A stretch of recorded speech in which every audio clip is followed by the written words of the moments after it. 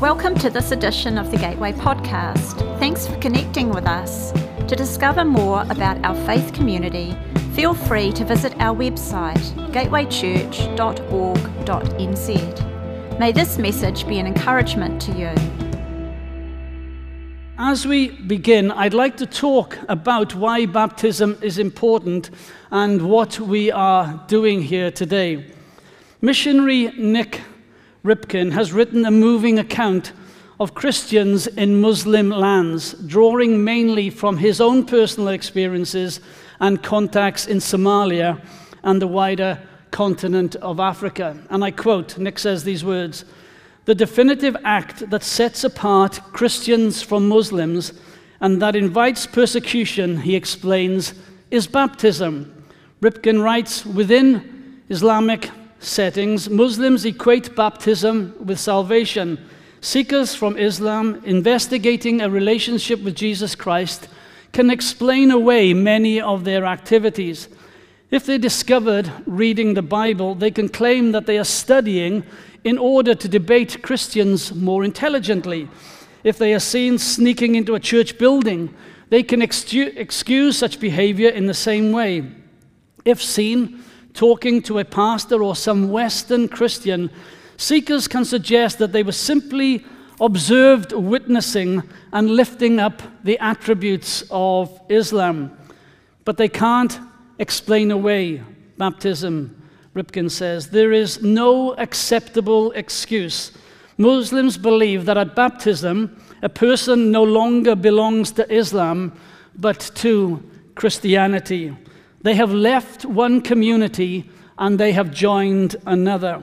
The local community says that when converts are baptized, they have left Muhammad and they have joined with Jesus. At baptism, identification with Jesus is real, is irrevocable, and forever." So today, some may ask, why on earth would these 11 people in a first world country, why would they go into this pool, be fully immersed, completely soaked, and be lifted up out of the water? The reason that they want to get baptized today is the same reason many of those converts in Africa and many of us here today have been baptized. They are Christians, and they have come to know that Jesus Christ died for them. They have been convinced that he died on the cross. Jesus dealt with the thing that separates us from him, our sin. We are not talking about a religious rite or ritual, nor are we talking about a church tradition, but here that his blood, the blood of Jesus Christ, was shed for them, and they have experienced forgiveness, they have experienced new life, and they have experienced the thrill and knowledge of starting their journey with God. Some here today are young, but when you talk with them and hear them speak, they are convinced of their faith, a childlike faith in its truest form. One writer puts it enthusiastically, and I can't attribute it to anybody, but I've came across this quote when he says, "So don't have small thoughts as we think about baptism. Have large thoughts, great thoughts about a great reality. Jesus Christ, the Son of God, crucified to bear the sins of millions and raised to give them everlasting life in the new heavens and the new earth." Three very simple thoughts that I want to leave with us all today. Number one, baptism, as we have heard, clearly identifies us with Christ. One of the most famous churches in the New Testament had made the mistake of identifying their baptism with the person who baptized them. Or at least, this is what Paul's rhetorical question overturns in 1 Corinthians 1 when he says, "Were you baptized in the name of Paul?" Absolutely not. Baptism doesn't connect us to the individual who immerses us. It identifies with the king represented by that person. As Jesus taught in Matthew 18 verse 19, "Make disciples, baptize them in the name of the Father, the Son, and the Holy Spirit." Baptism identifies us with Christ. In this way, baptism is the way Jesus gave his disciples to publicly identify with him, as we heard in our missionary report. Jesus could have said to them to do a number of things. He could have said, build an ark, or call everybody back to Israel, or stop cutting your hair. And in the Old Testament, they were commanded to do some of those things. However, in the New Testament, it is baptism that is the sign, is the evidence of the step of obedience of every follower. Nick writes again, says of Muslims who convert to Christianity, who have a particular craving for baptism, we can all agree that for them, baptism means that identification with Jesus is real, irrevocable, and forever, and sometimes costs them their life. Baptism is what marks out Christians and divides them from the world. Secondly, baptism identifies us with the wider worldwide body of Christ. It gives us a real sense of being joined with other believers in this communal journey towards the goal of being God's people here on earth. 1 Corinthians 12 tells us we were all baptized by one Spirit into one body, including those who have gone before and those who are yet to come. That we are called to be part of a community that is both local and worldwide means that we need each other, that we are on the same side, His church, His people. Not for discussion today, but I am really not sure when it is said by some, I love Jesus and His teachings, but I don't want the church, that is even possible scripturally, or is an option that is even open to us. Dr. Martin Lloyd-Jones, one of the biggest and most well-known scholars of the last century, says we must re-grasp, we must reimagine the whole idea of church and what it means to be members of the church into being members of the whole body of Christ. And this is the biggest honor which can come a man's way in this world. Being part of the body of Christ is the biggest honor that can come a man's way in this world. This identification starts locally and works itself across the world.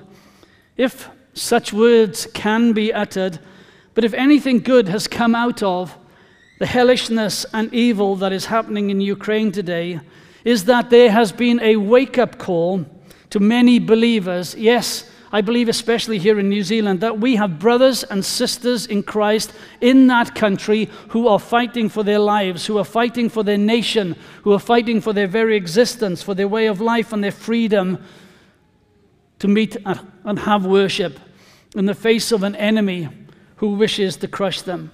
We cannot ignore what is going on, and it should be a constant reminder to us that regrettably, every day in parts of the worldwide body, Christians are paying the price for following Jesus Christ.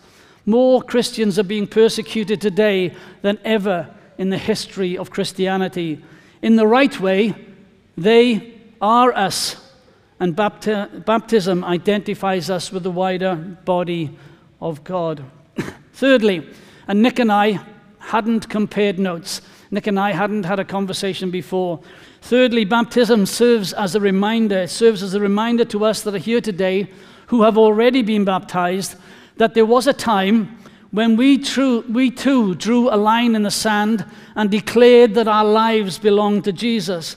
It reminds us today that there was a time when we were happy for the world to know that we were followers of Christ.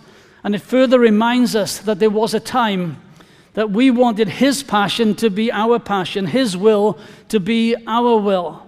For His kingdom to come and His will to be done was our priority. Maybe we need, or some of us need to hear that again and be reminded of that. Don and I, when we talk, we often talk about this, but when we do weddings, we like the traditional vows or variation on the traditional vows because they have survived the test of time and they are really good. But one of the main reasons that we like the declarations of more traditional vows is because for every single person who is at that wedding, they are probably, not everyone, but they are probably hearing something similar to what they heard when they got married themselves. And it reminds them of a vow, of a commitment that they may have made 20, 30 years ago.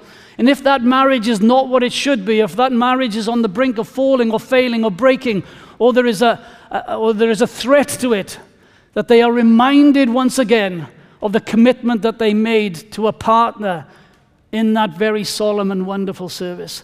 And today is a little bit like that. It is a reminder to us all that His love was made available to us, and he drew us and he called us to himself. And I gently ask us, do we need to be reminded of the position he wishes to hold in our life? And to quote that great hymn, he demands our soul, our life, our all. So as we come to the baptism, let me close by saying two things. If you're here this morning and you are a Christian and you are yet to be baptized, may I encourage you to go away and give it some serious thought. Baptism is a simple but profound act of obedience that you will carry with you for the rest of your life, and we're planning to have one later on this year, maybe in the spring. And secondly, if you have never embraced or really thought about the reality of what baptism represents, a living relationship with Jesus Christ, can I encourage you today to really consider starting your journey with him, and we would like to help you discover more of what this wonder is all about. Thanks for listening. If you'd like to know more about our faith community, feel free to visit our website gatewaychurch.org.nz.